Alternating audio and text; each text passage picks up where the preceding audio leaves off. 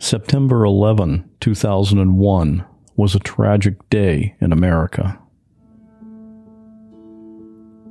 The terrorist attacks caused the deaths of 2,996 people in New York, the Pentagon, and near Shanksville, Pennsylvania. Thousands more were injured, and many people since then have died from illnesses caused by exposure to toxic materials at the World Trade Center crash site. Here on the podcast, each year in September, we dedicate an episode to hearing stories from people who were there and witnessed the tragedy. In this episode, you'll hear from Lori Brody, who worked in the World Trade Center, and from Joe Falco, a New York City firefighter. Their stories were told a few years ago here, and we're taking this opportunity to make sure their voices are heard again so that we never forget that day. If you or someone you know personally experienced the terrorist attacks at any of the 3 locations, please contact me through the website at whatwasthatlike.com. May we never forget. Real people in unreal situations. There is a girl hanging by her broken leg from the telephone wire. And I called 911 and I said, I found a baby. I turned around. I see a gun pointed at me close enough I could touch it. She would hold our heads underwater all the time. He levels the gun, pulls the trigger, and I go down. Her eyes were full of tears. She didn't want to leave us. My hair catches on fire. I swear to God, this image is burned in my head for the rest of my life. I'm Scott Johnson, and this is What Was That Like?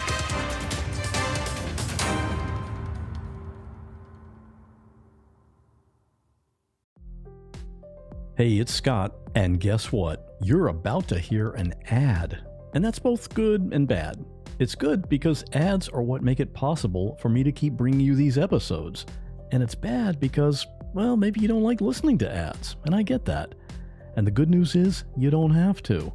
When you sign up to support the show, you get every single episode without any ads. Plus, you get all the bonus episodes. Yeah, did you know there are actually bonus episodes? And you can try it all for free just to see what it's like.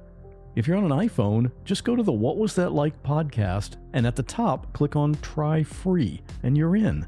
On Android, just go to whatwasthatlike.com/plus and try it out completely free. Once you've had the ad-free experience, you'll see why hundreds of other listeners are already doing it. But for now, here's another ad, and then on with today's episode. I'll confess, sometimes I let my podcast playlist get out of hand and I get way behind. But there's one show that I subscribe to and any new episode goes right to the top of the queue. That's the Jordan Harbinger Show. That's because I never have to figure out, okay, is this one going to be interesting or do I wait for the next one like I do for some shows? Because Jordan's conversations are always a must-listen for me. He talks to fascinating people from any category you can think of. Authors, scientists, athletes, you name it. He's talked to undercover cops who posed as mafia and the actual career mafia hitmen. And the stories he gets out of these people, just incredible. In one episode, he talked to Paul Holes. You might know that name if you're into true crime. He's the former investigator who uses really advanced methods to solve cold cases, including the Golden State Killer. And another one I really enjoyed was with Sam Harris, an author and neuroscientist who promotes skepticism, and he doesn't mind taking on some seriously controversial topics like politics or religion. That one's going to make you think. Whenever a new episode of the Jordan Harbinger Show pops up, I already know it's going to be an episode that I'll enjoy listening to, and I'll bet you will too. For some episode recommendations, check out jordanharbinger.com/start. Or search for The Jordan Harbinger Show. That's HARB as in boy, IN as in Nancy, GER on Apple Podcasts, Spotify, or wherever you listen to podcasts. Lori Brody. Yeah, I guess everybody says everyone has a story, and this happens to be my story, as one of my friends told me. 15 years ago, my brother and I got up We went to work on a normal, bright and sunny day. We got off the subway at the Trade Center, and he went up to his tower, which was Tower 1, or people know as the North Tower. And I went to mine, which is the Deutsche Bank building, which was connected to Tower 2. I can still remember what he was wearing. A nice pair of black Calvin Klein pants, a Kenneth Cole sweater with a little collar that's beige, and a nice pair of nice Kenneth Cole tie shoes. That's how we dressed back in the days. And me in my suit and my sneakers, because my heels were in my drawer at work. Right when I got to my desk, all of a sudden,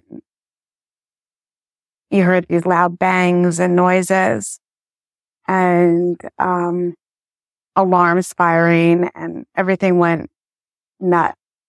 We were told just get away from the building. No one knew what was happening.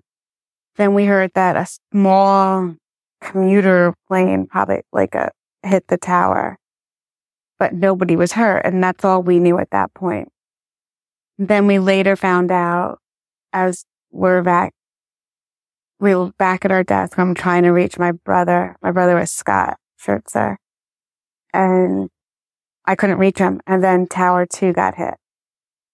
We were told to run as fast as we could out. We had to run to the other side of the building because our windows were breaking. And I couldn't reach anybody in my family. A nice man named Mark Lubin saved my life because he made sure I got out, because I just went into a state of shock because I couldn't reach Scott. He made it to work on the 101st floor at Cantor Fitzgerald. And that's the last that I got to really see him with that morning. Then it was just about running and more running and more running. And as the buildings collapse around you, you just ran and hid in alleys, and you met in you hid in alleyways and doorways. People covered you up, which was, I always said there was no such thing as chivalry, but the men were covering up all the women so that they would get whatever was flying in the air hit them. It didn't hit us. They would just cuddle us and everything. Then you had to keep running some more through inches and inches of soot or whatever was coming out of the buildings, and you can imagine what would have been coming out. And we finally got an office building all the way down by the water, because we ran that way, not north. We didn't run towards Midtown. We ran further away because that's the only way we could run. And it took me until 12:30 that day to even reach my parents. So my parents at that point didn't know if my brother or I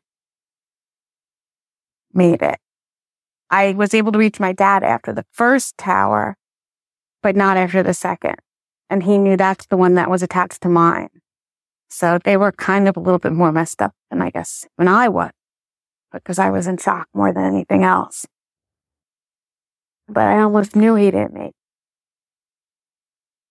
And at that point, I was trying to figure out, why did I survive and he didn't when I worked at Cantor a year before that? So what happened? Why would this happen as F-15s are flying over your head down Fifth Avenue? I mean, you're not supposed to see them, and they're lower than the buildings. Police are everywhere. No one knew what was going on. You just knew life wasn't going to be the same ever again. My life for sure wasn't the same ever again. My brother was 28 years old. He didn't actually have a life.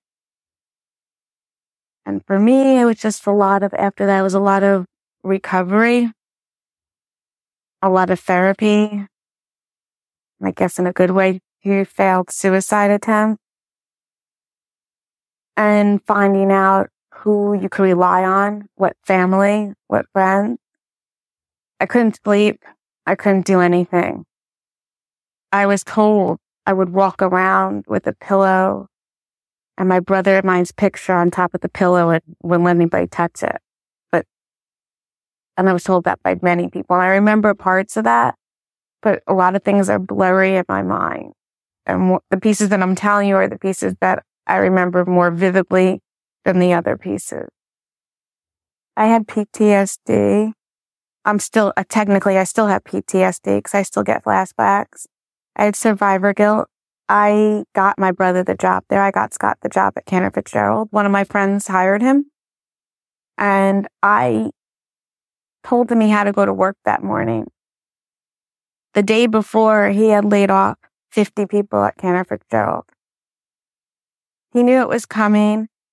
He was having what I thought were nightmares and trauma as a result of it for about 3 or 4 weeks beforehand, because he kept saying, they're after me, the bad guys are coming, the dreams are happening. He couldn't figure out what was going on. All he kept telling everybody is how much he wanted to be with family and how much he loved them. And he kept telling my mom how much he loved them. And my mom, we knew something was wrong. We were arranging for him to talk to somebody. I mean, it's hard, 28 years old, having to lay off 50 people. That's traumatic. And we thought it was all that. And that night, after he laid off the people, he said he still couldn't sleep. They were following him all over. And he didn't want to go to work because he said they kept following him. And I made him go to work. So I blamed myself a lot. Obviously, I know it's not me, but part of me will always think if I didn't get him the job, or if this, then I'm like, well, if the subway was 5 minutes late, like it usually is, we would have not have been there yet.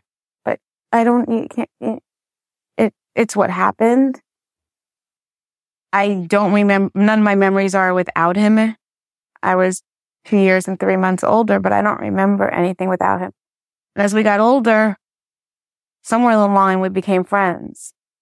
Our group commingled when we got older. You know, we go out in Manhattan, we go down to LBI at the shore. We became friends. And so I lost one of my best friends. I see a lot of him in my kids. I sometimes joke I gave birth to my own brother because my son has his sports abilities, significant abilities. My daughter has his blue eyes and blonde hair. And as you can see, I'm not blue-eyed or blonde. And we don't know where it is on my husband's side. And they can't remember how far back it has to be. Obviously, it's there someplace, but nobody knows where it is. I still see him in my dreams. The hardest part is for me is when my kids ask why they can't meet their Uncle Scott or see their Uncle Scott. And I say that he's in heaven, and they are like, well, where is heaven? Because to them, everything's a place on a map. And I have to try and explain it in a way that 4.5-year-old and a 2.5-year-old could understand without telling them too much. So that's hard for me right now. I found ways to make sure people remember him. I fought the town I grew up in, North Edison, and I got our street named after him. I got a bench in Central Park named for him outside of Tavern on the Green. We have a butterfly garden at our grammar school that was funded by neighbors. It's just ways that we can find ways to remember him. I've been to the towers since everything happened. For me, it doesn't look normal. It doesn't look right. And I don't know why anybody in their right mind would want to be in a building that tall ever again. But that's your choices. It wouldn't be mine. I couldn't take it. I had a special pass, a special color that said I was a family member. I went with my husband. And security obviously knows what that pass color means. And they kind of stick around by you just in case people want to read your badge. And I went into the room where they went into the full details, and I lost it, and they rushed me out to the family center and let me just sit. Where a security guard there's a whole area where only family can go. And you could relive arrest, and they have it sounds stupid, but they have water and like a little snack for you just so that you can gather your composure again. And you could stay there or you could continue. I stayed there. It was hard. I've only been there once since being out here. I went to every memorial through the first 10, both the big Trade Center one and Cantor Fitzgerald has their own. I've met a lot of people through it, other siblings, and of course, obviously the politicians and anybody else that is somewhat of a VIP, whatever. But I've gone to all of them, and it's hard. It's very hard to be down there. For me, it doesn't look like it should look. They're just rebuilding right on top of it. And for me, I wish they never did. We're I guess, lucky, for lack of a better word, that they found a part of my brother. I don't know what part my dad does, and it will die when he passes. And hopefully that's not soon. My mom and I, he will not tell us what they found. We do know it's not that big. But he was found they told you where he was found and who he was found with. So he was found with his coworkers, which means at least they were all together. But I fought long and hard to get to a point where I'm a survivor. There's not much that can be done to me anymore that I can't survive. You learn your family is the most important thing in the world. In my house, we always say we love each other every day, and we give each other hugs because you don't know when the last one's going to be. Obviously, there are some details that I don't even remember, which is probably for the best. But I'm here. It took me a while to get off the meds they put me on. I needed them to go to sleep, to wake up and make it through the day for about 4 years. But I'm here. And that's what I keep telling myself. And that's what's important. Probably up till now, most people out here didn't know about my brother, about Scott, and what I went through. But yeah, there's a big divide. I think people don't remember it out here. I don't know if it's thought of as much. Back east, the major network will run every memorial with the names on the bottom. You're lucky if you see like a 5-minute glimpse here as they're discussing traffic on the highway. It's not thought of the same. I don't see it being the same. People don't. It's just like an ordinary day, and it's not. And if you were back east, it's not an ordinary day. They need to know that it's families. It's people who died.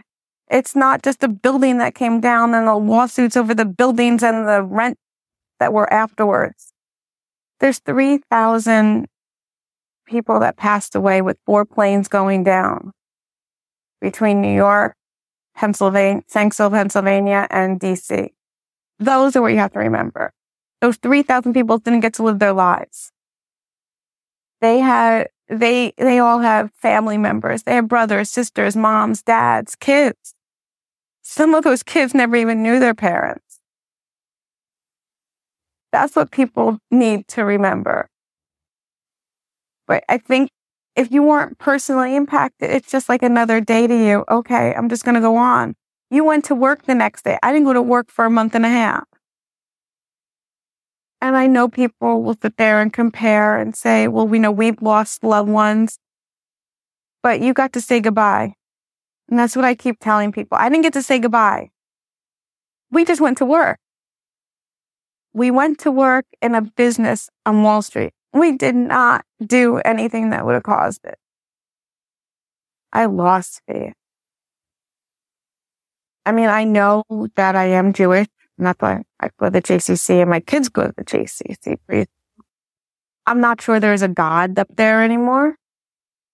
And even Because even Sister Elizabeth, because Catholic Charities came to our house a lot. Sister Elizabeth was the sister. She's like, you don't have to believe in this. If that's what you need to not believe in, you don't believe. I don't know if there is one up there, because I can't imagine someone allowing this to happen.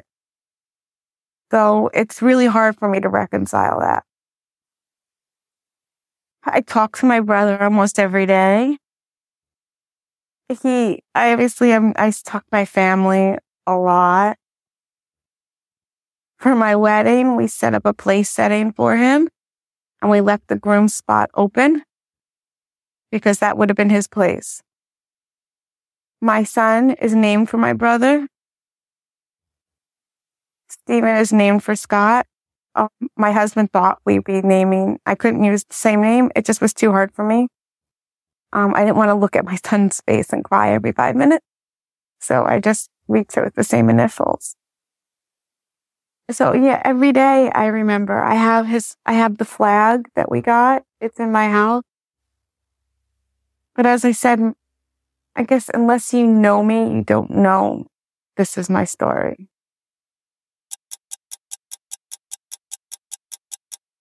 Something I've been recently making a deliberate effort with is to read more. There are lots of books I want to read, and I try to read every day, even if it's just a few pages. That little bit each day adds up, and it can make a big difference. It's like taking care of your gut. Even though it's not big, it supports the health of your whole body. Seed's DS-01 Daily Synbiotic benefits not just your gut and your heart, which aren't outwardly visible, but your skin too, which you can see. Every morning it's the same thing, 2 capsules of Seed DS-01. And sometimes I wonder, is it normal to feel this great? It helps support digestive health with optimal gut bacteria levels. And thankfully that's all backed up by science, and all the supporting data is on their website. If you're trying to avoid sugar, soy, peanuts, or gluten, you're good to go. And I was reading the literature and I thought, you had me at vegan, because it's that too.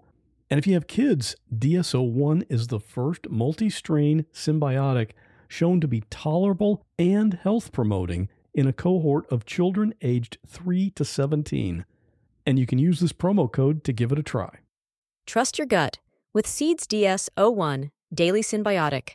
Go to seed.com/what and use code 25what to get 25% off your first month.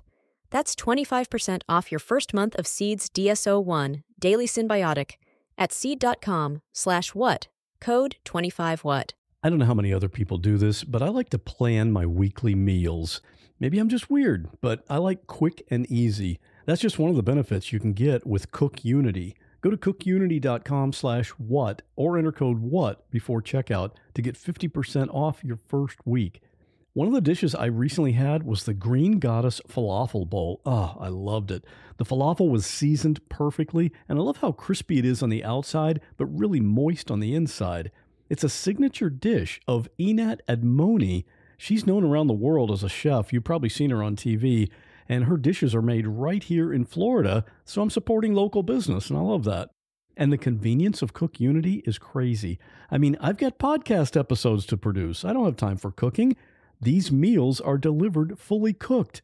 So when it's time to eat, I pick a meal based on my mood for that day. I heat it for a few minutes and enjoy. The menus are updated every week, so there's always something new to try. You can choose from over 350 meals based on your dietary needs or taste preferences, or go wild and have CookUnity pick for you, because every meal is just amazing. Make the best meal plan ever with the convenience, chef-level quality, and endless variety of CookUnity. Go to cookunity.com/what or enter code WHAT before checkout for 50% off your first week. That's 50% off your first week by using code WHAT or going to cookunity.com/what. Imagine unlocking a version of yourself that's unstoppable, where mental barriers no longer hold you back. Listen to Mentally Stronger with me, Amy Morin, therapist and international best-selling author, here to guide you on a journey to reaching your greatest potential. Every Monday, I bring you into conversations with some of the most fascinating minds.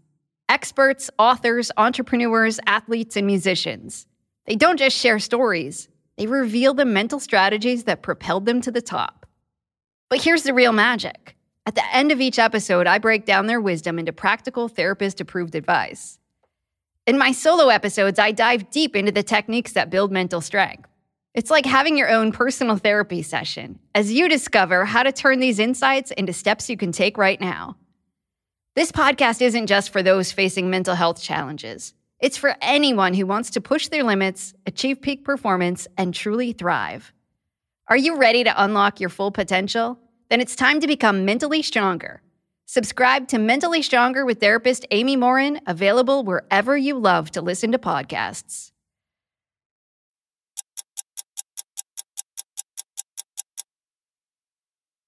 Joe Falco.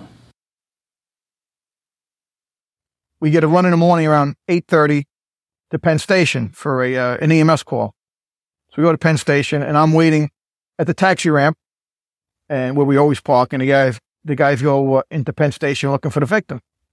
All of a sudden, over the radio, I hear the chief from downtown calling up Pfeiffer, saying he has a confirmed plane into the World Trade Center. So right away, I call the officer on the radio, and I tell him that we have a confirmed plane into the World Trade Center. So they came back, within minutes. Ambulance showed up to take care of the patient. They come right back to the rig. So they make it a second alarm automatically, and it's a third alarm, and we're on our way back to the firehouse, which is only a block away. We get to the firehouse, we back into the building, and now the guys are watching it on TV. Now it becomes a fifth alarm, and this is only minutes later. Engine one goes. So now we get the ticket to go to the box. And now it's, I'm not sure the exact time, whatever time it was, a little before 9 or 9 o'clock exactly. We go, and we get transmitted to go. So the one guy, Kirk, he says, "You want to drive or you want me to drive?" So I was already driving. I was still in the rig. So I said, "No, I'll drive." Because I was getting off that morning. I was supposed to go home, but I was waiting for a detail to come to the firehouse. So Kirk should have been driving that day. But since I was already driving the night, he said, I drove. So we get down to the Trade Center. Everybody gets off the rig. And I don't even remember the ride down there. All I know is I got there fast. I mean, there was traffic, but we weaved in and out, and the cops had side roads blocked, and we got there so fast that it was, pretty amazing how fast we got there. So we parked the rig, and I get as close as I can get, which is, it was a lot of rigs are in the way. Everybody gets off. I get off. I get dressed. I get my gear, and I go in and see now the guys are ahead of me. They're already in the building by the time I get there. So I catch up with the officer and the men in Tower 1's lobby. I'm sorry. And I tell him, he sees me. So he says, "I don't want you in the building," he says to me. This is Lieutenant Desperito. He says, "Go outside and help somebody get water or get water yourself," meaning help somebody hook up to the building and pump water into the building, or if I can find a hand rig with my rig, to do it myself. So I tell him, okay. So as I look out the door, the windows of the Trade Center, I see 65 engine. He's right in the middle of the highway, and he's in the process of hooking up to a hydrant. So I make my way over to him. Now, I have no recollection of anything in the lobby. I mean, they said that there was bodies around, there was debris everywhere. I don't remember any of that. I mean, I was like, whatever. I didn't focus on any of that. Well, I did know that you could hear thump, crash. That was just, people jumping, hitting all over the place. So you had to watch when you couldn't just go out the door. You had to stop and wait till it was clear and then go. So I went across the street to the chauffeur, and I knew him, but I didn't know his name. We run in with him a lot, but I just didn't know his name. So we hook up to the hydrant. We charge the line, and now we're looking at the building, and it's a direct shot right across the street to where the connection on the standpipe is for the building. And it is impossible to hook up there. There's debris falling off the building. There's still people jumping off the building, and it's right in our path for where we got to go. So I said to him, we can't go over there and hook up. We'll get killed going over there. Something fall on us. So he looks around, and he notices a hydrant right on the corner of Liberty and West Street. So we pack everything back on the rig, and we take his rig, we drive it over around to, now we're in front of the hotel on Liberty and West. And he noses the rig in. We hook up to the hydrant, and we stretch a line down the sidewalk to that same standpipe, and he hooks up, I hook it up to the rig, and now the rig is pumping water, and we're just sitting there watching what's going on. And like I say, debris is constantly falling down. You have to watch because stuff is coming down. You have to watch every second. And to the side of us is a parking lot, pretty big parking lot, full of cars, packed. And there's cars on fire from debris, I guess, when the plane hit. Stuff came down, and then these cars were on fire. And it's just right across the road from where we are, just a road's width away from us. So we decide, well, let's try to, we'll try to put these car fires out because we're going to be here all day. Well, we figured we'd be there all day, all night, and who knows when you'd get this fire out. Never in a million years I thought that the building was coming down. So we hook up a line we didn't even hook up to the rig. We went right to the hydrant because there was another hydrant right opposite of it. So we had one let the hose, hooked it up, and I was trying to put the van fire out. Couldn't put it out. Just for some reason, it wouldn't go out. And the whole time I'm looking up at the building on top of me because now this is Tower 2, the South Tower, and stuff is falling down, light stuff, but it's falling everywhere, everything, all around us. And so after a few minutes, I said, forget it. We'll just keep an eye on it. And if it gets really bad, then we'll worry about it later because it was just too dangerous to be in that position with your back to the building. Shut everything off. And now, as we stop doing that, a police officer comes to the door of the hotel lobby and he yells to us, let me know when it's cleared to let people out. So I got in the middle of the street and the other fella is halfway between me and the cop. And I'm looking, I can get a better view from where I was. So I tell the other guy, clear. So the cop sends people out of the building, but it wasn't that many people, maybe 20 people. And a person comes out in a wheelchair, a person comes out in a stretcher, and then they bring these people over to the south pedestrian walkway. And there's a few ambulances parked under the walkway. And now these people are whoever had to be taken care of is getting taken care of by those ambulances. So we did that, and now a few more EMS people come up. So we relinquished the street to them. They were because they were taking care of the people. We said, let them evacuate. They can direct the people out of the hotel. Going back to when I came out of the building and I hooked up with the Chauffeur 65 engine. The rig is right there, 65 engine. And as far as you could look to your left and as far as you could look to your right, there were nothing but body parts. I mean, everywhere. And they were just there wasn't, hardly any space in between parts. I mean, it was just everywhere. And before we decided not to hook up to that standpipe in front of the building, an engine pulls up right where the standpipe was. And we're still thinking about what we're going to do. At that moment, as that rig pulls up, all of a sudden, a person lands on top of the rig. You have a big thud. So that's when we said, we can't hook up over there. We're going to get hit. And that was our main deciding factor of not to hook up there when that person fell on top of the rig, right in front of where we had to go. So we went back to the rig, and this is when this other fella shows up, the guy Kevin Shea from 35 Truck. He comes out of nowhere, and he says, you want to try to put these fires out? So I said, well, we tried already. We couldn't do it. I said, the three of us will try. So we try to put them out. We stretched the line on the one side of the staircase of the pedestrian walkway on the north side, and we couldn't get a good shot at the van. So we wanted to come around to the back side and shoot between the two back windows of the van, of the van. So we bring the hose line on the south side of the walkway, right next to the staircase, behind the staircase, actually. And the guy Kevin is on the nozzle.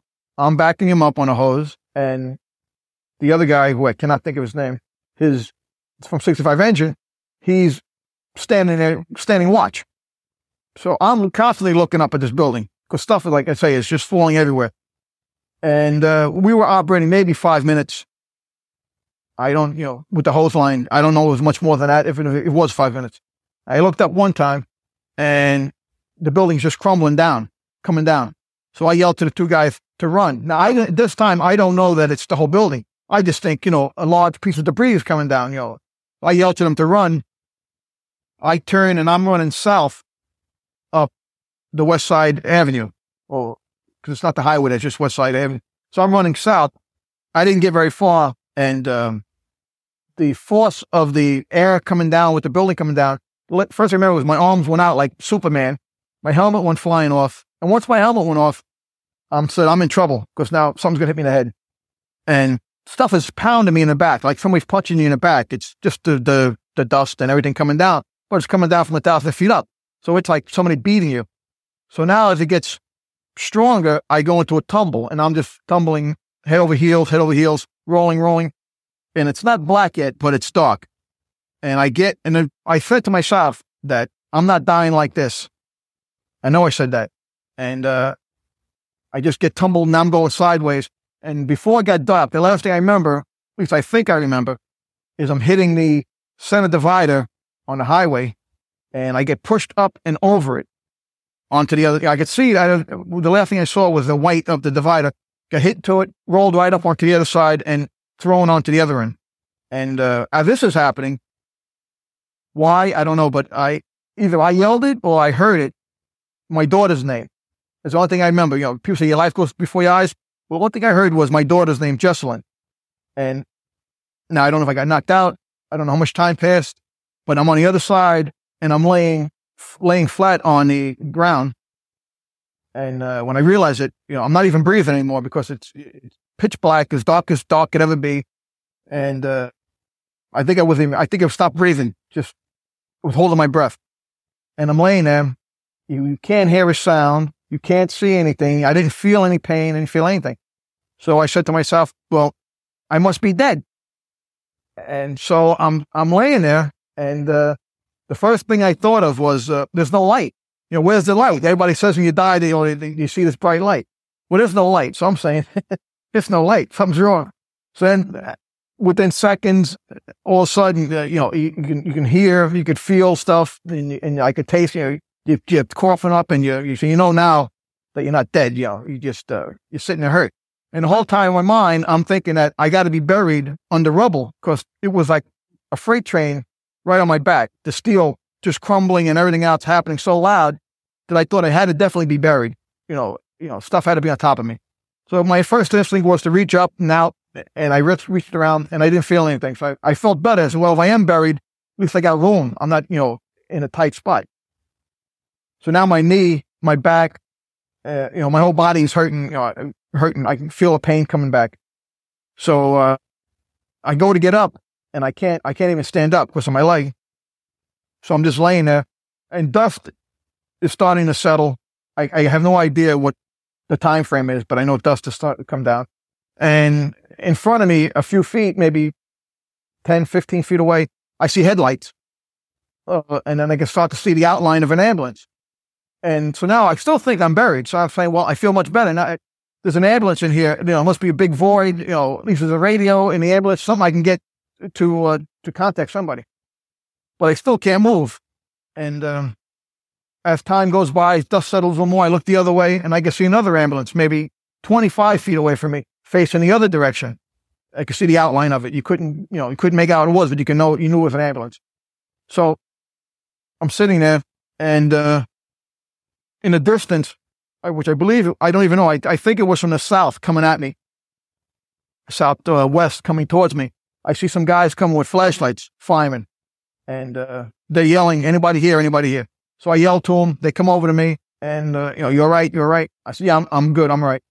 And that made me feel a little better too, knowing that there was other people around.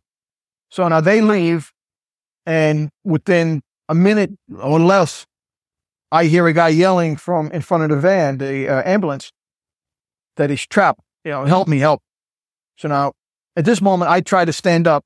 So I get up on the one leg, and I can't move. I can't walk from where I am to the ambulance because there's so much debris in the way. So I got as far as I could, and I couldn't lift my leg up. So I get over to as far as I can, and then I just sat on the pile of debris, and I started yelling for help.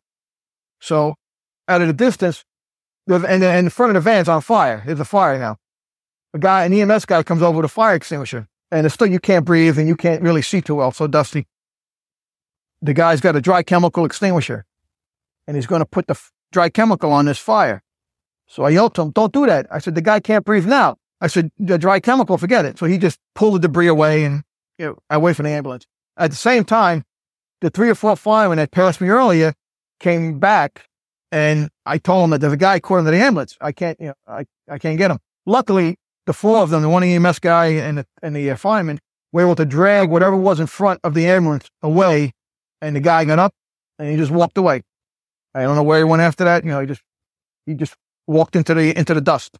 Getting back to the part when I was laying there in the pitch black darkness after tower had collapsed, I got thrown to the ground. A fellow from 7 Truck was also a volunteer in Freeport with me.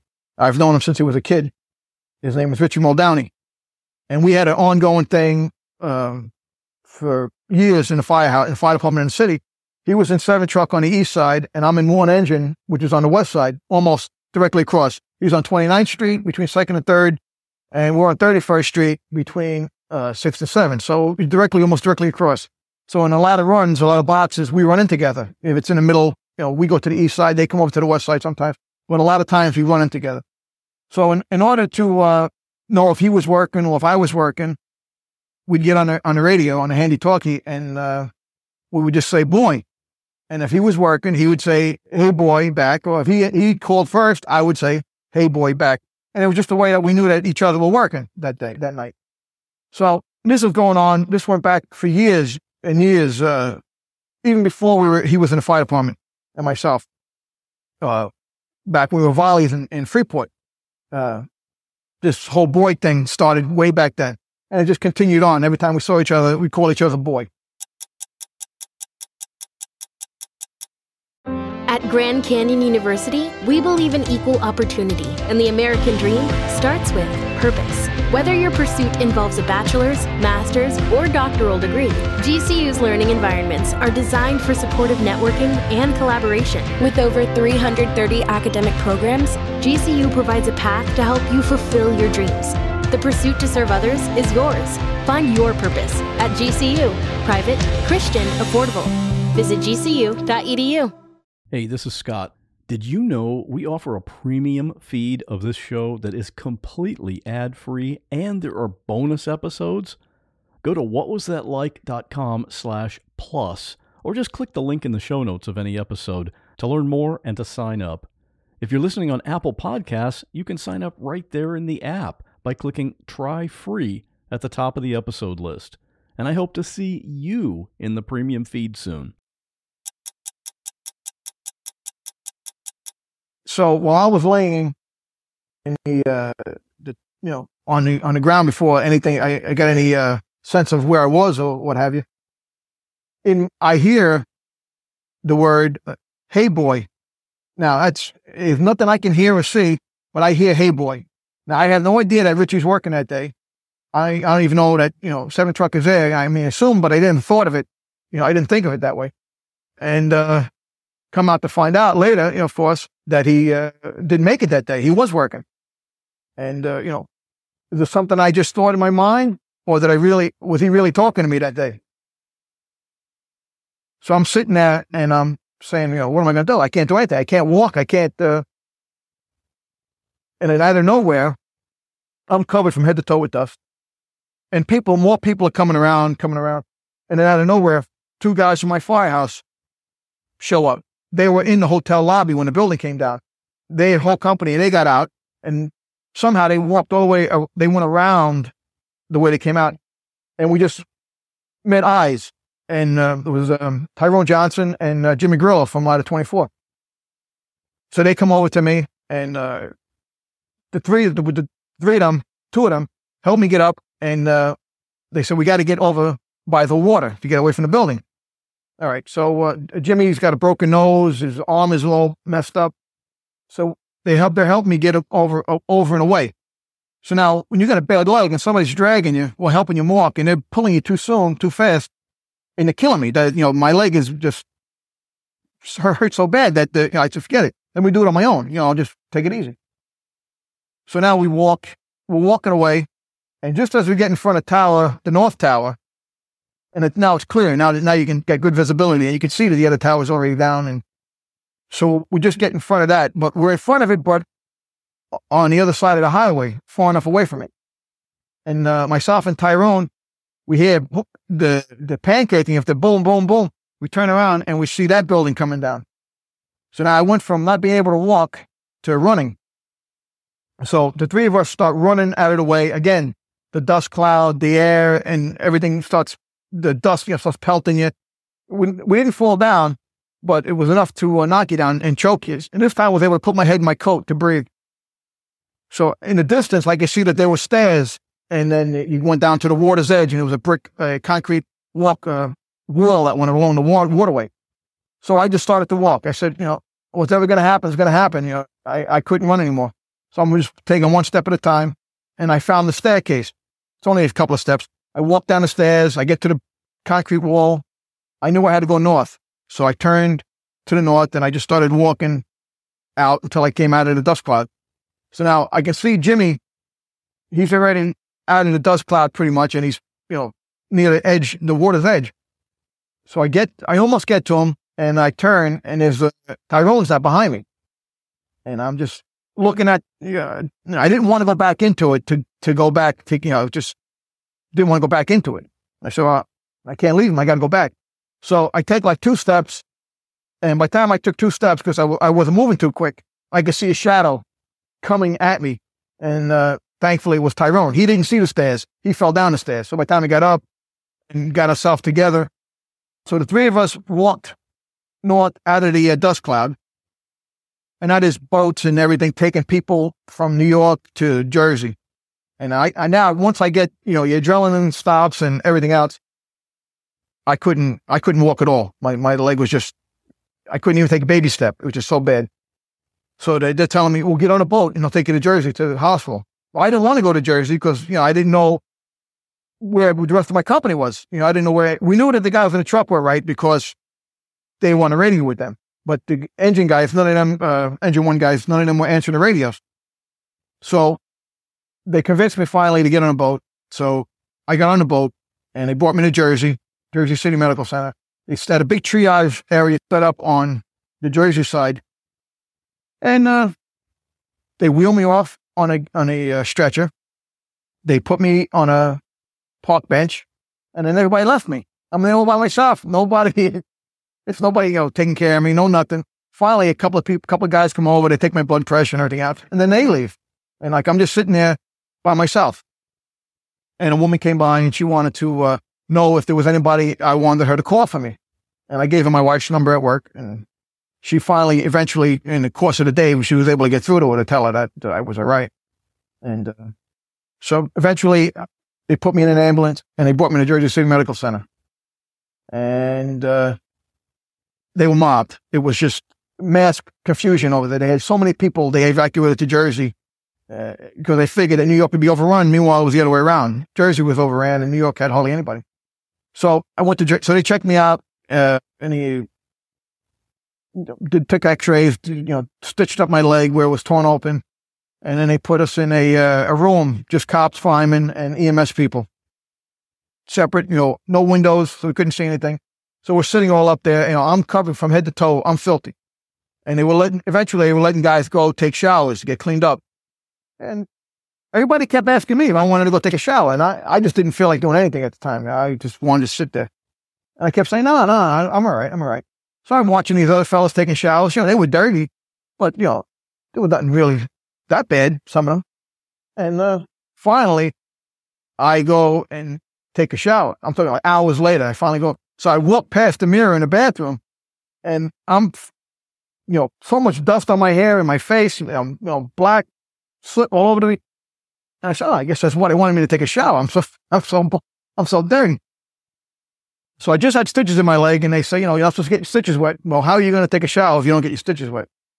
So I used a bottle of shampoo and a bar of soap, finally got most of the dirt off me, and came back. They rebandaged my leg, and that got infected after a few days. And then I asked the nurse, or not even the nurse, one of the caseworkers there. There was a bunch of women that, getting us whatever we needed. They were very nice.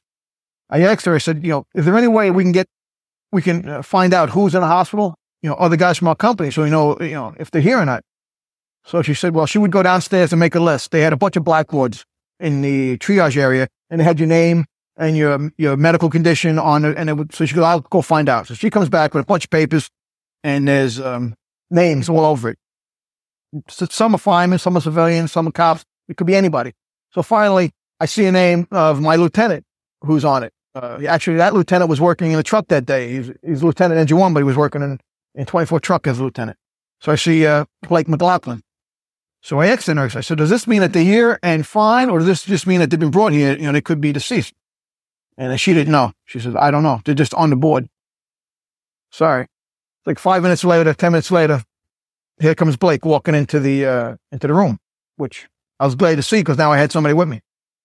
A few minutes later, I was pretty shaken up, and when Blake got there, I said, I wish I could talk to Father Mike, Father Michael Judge, because he was the priest in a church across the street from us, St. Vincent's, St. Francis of Assisi, and he's also the fire department chaplain.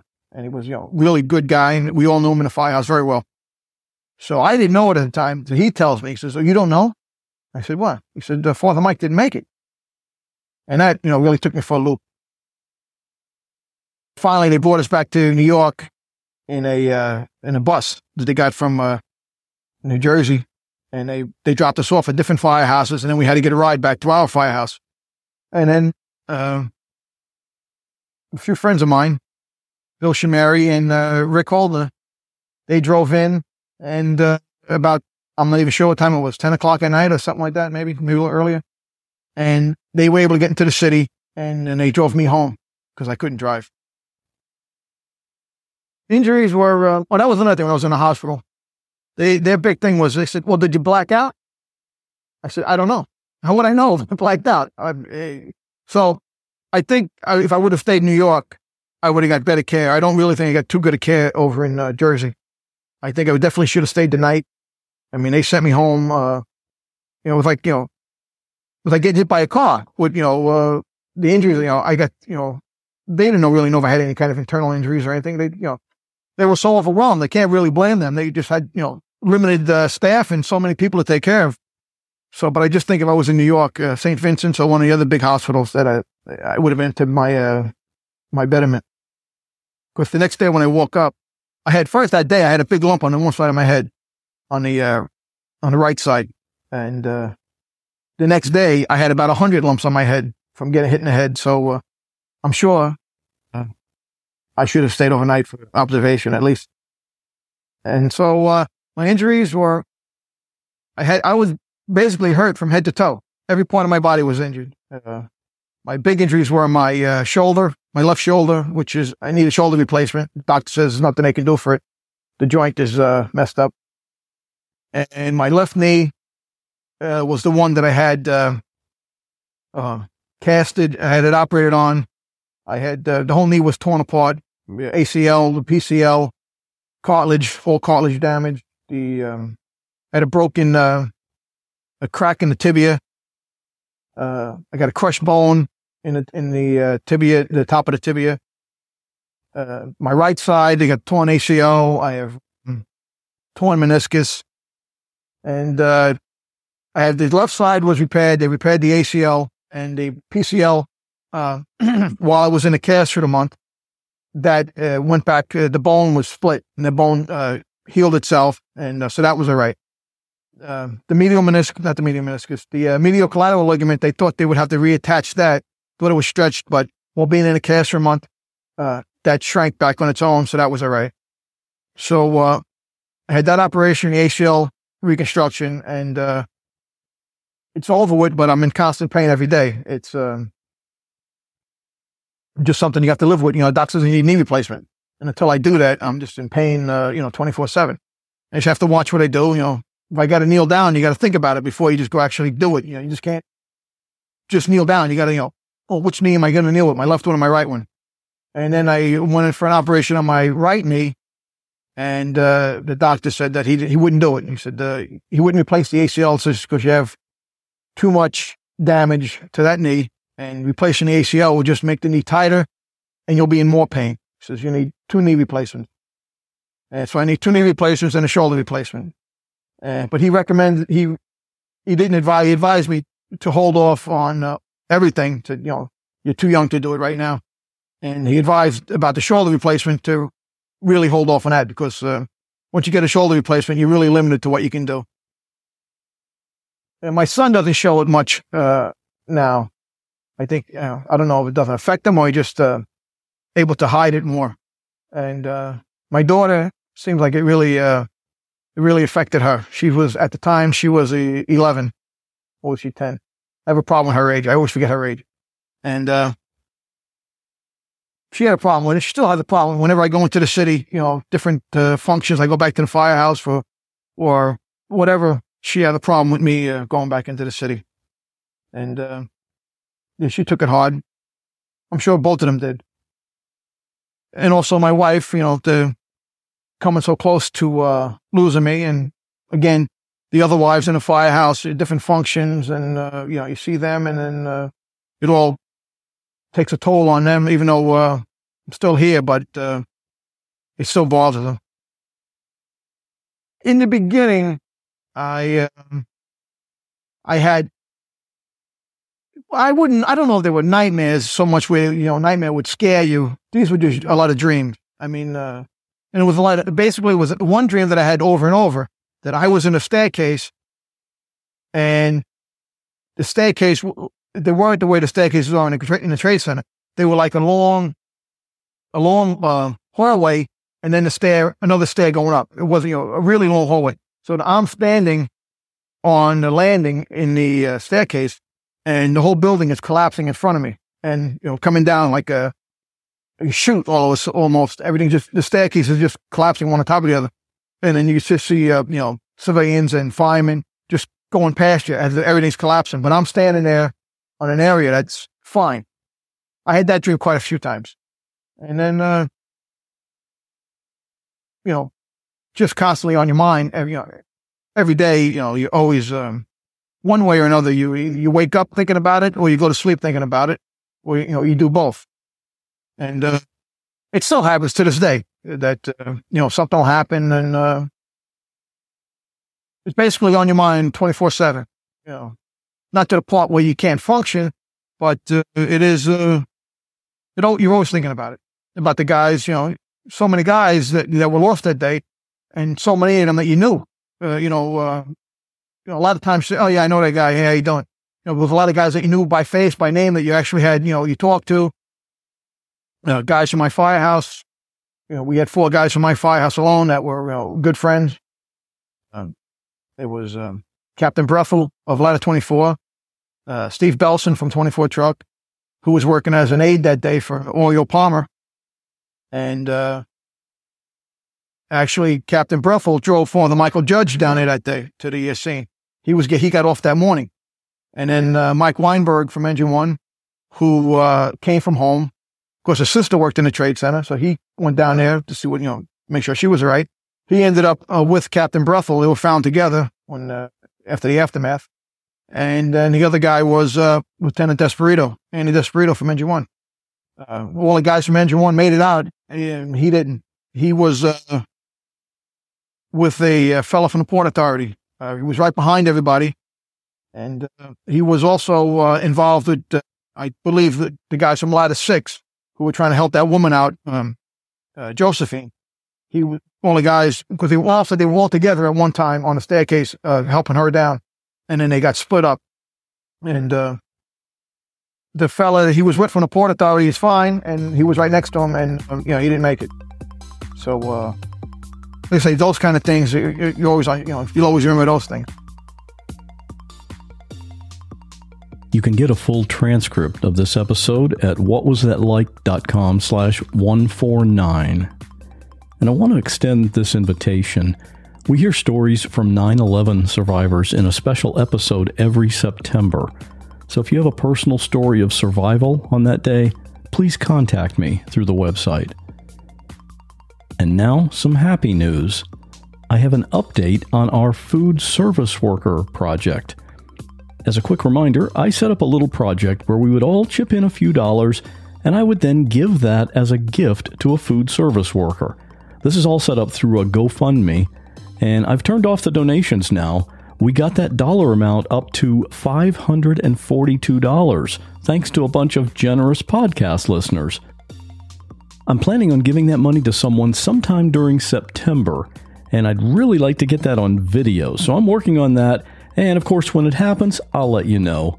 And the first ones to know will be the roughly 5,000 people who are in the podcast Facebook group. If you're not in there yet, get over to whatwasthatlike.com/Facebook. In fact, for the next 100 people that come into that group, I'll waive the $25 annual fee, so you'll get in completely free. Just kidding, it's always free. And now, I got this voicemail from John, who was listening to the episode called Jana's Hotel Was a Crime Scene, and he had some observations about how it was handled. Hey, Scott, my name's John. I'm calling from the U.S., and I'm just absolutely cracking up here listening to Jana's story about her wedding and the gunman at the hotel. What a firecracker she is. But what I'm cracking up the most about is the fact that a gunman who they knew they had contained to one floor in a hotel shut down an entire city for 8 blocks, and he had a handgun. Now, I haven't listened to the end of it yet to find out if he had a bomb strapped to him, but you would think he had a nuclear weapon attached to him with how overreacted they, or how much they overreacted shutting down the city. So anyway, can't stop laughing here thinking about it. The police in the U.S. would have shut down the floor above him, the floor below him, and the floor he was on, and it would have been over in about a half an hour. So, different worlds, I guess. Love the show. Jana and I have stayed in touch, and we were recently messaging online, and I had her listen to that voicemail from John. She was cracking up about the firecracker comment, and she also had this to say.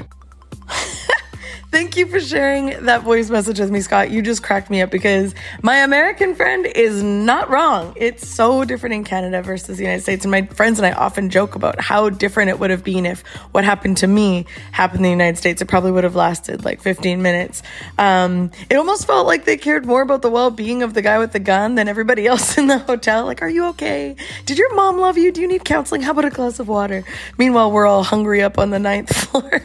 I was actually just in Atlanta only 2 months ago, and there was an active shooter just a block away from me. Yes, I know it sounds like craziness follows me wherever I go, but the city was just business as usual. Some of the businesses chose to lock their doors, but everyone else was just going around going about their usual business while the guy was actively shooting up a hospital and running around the streets. But yeah, we're just not used to seeing guns in Canada at all. So I do appreciate the extra precautions, though.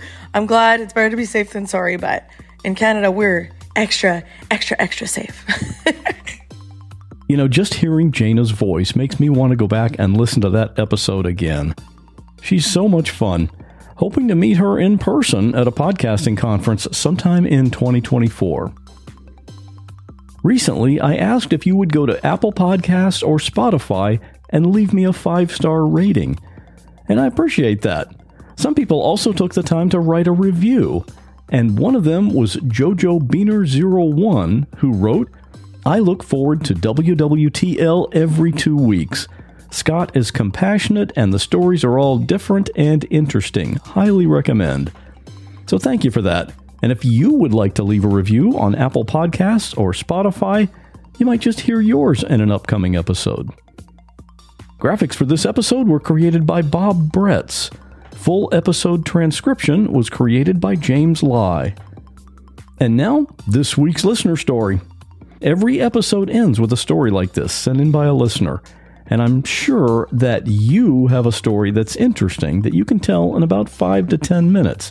So get busy and record it on your phone, then send it to me at scott@whatwasthatlike.com. This week's story is about a young girl and her horse. Stay safe. And I'll see you back here in 2 weeks. My name is Chloe. I'm a longtime listener. I love your show, love your content, love everyone who contributes their stories. It's been such a blast listening as the years have gone on. So thank you for everything you do. I thought I might share a little bit about something that happened to me when I was in middle school. In middle school and high school, I was growing up in the suburbs of Seattle, specifically Woodinville.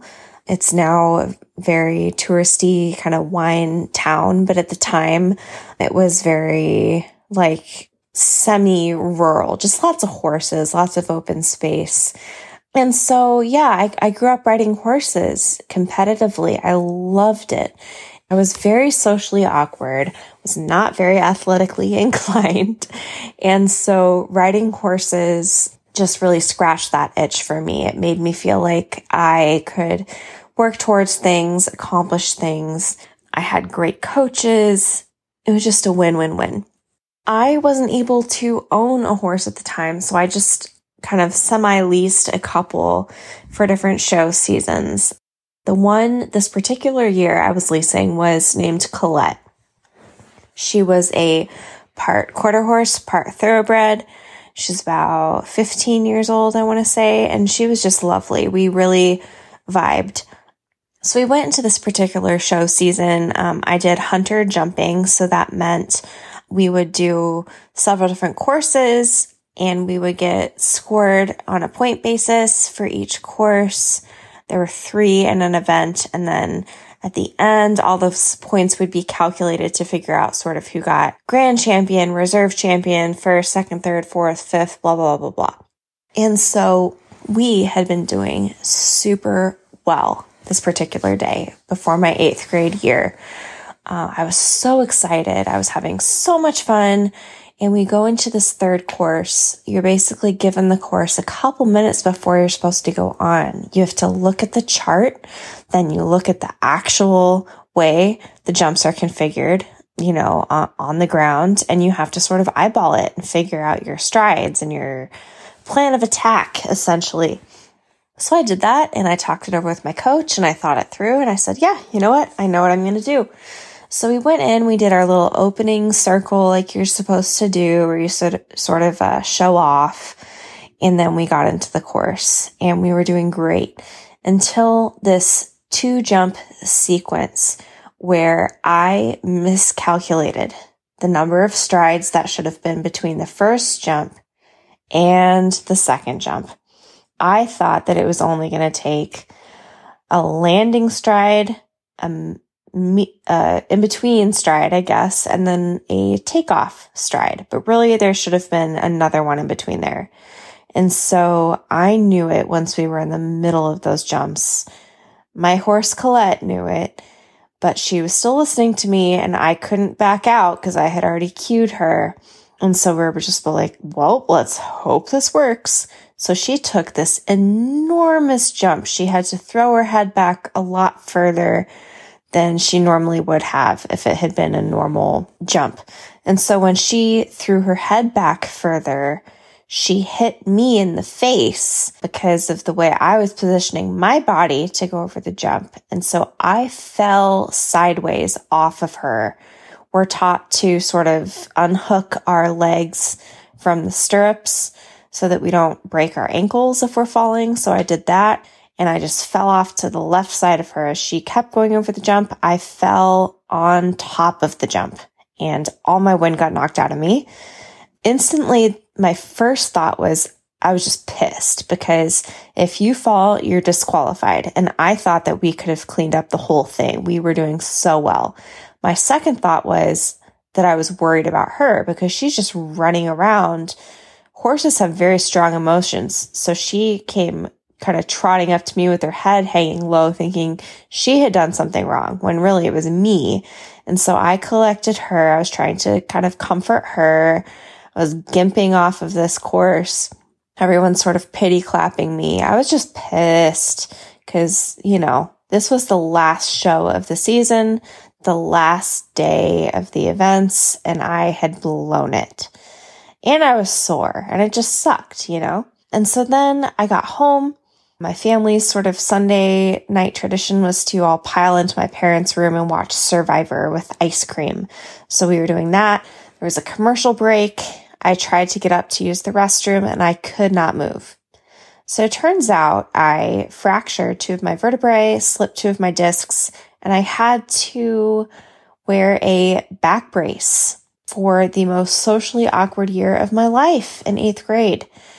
On top of that, I had some kind of allergic reaction between the pain medicine and another medicine I had already been taking that caused my top lip to blow up like Kardashians gone wrong and caused me to break out in hives.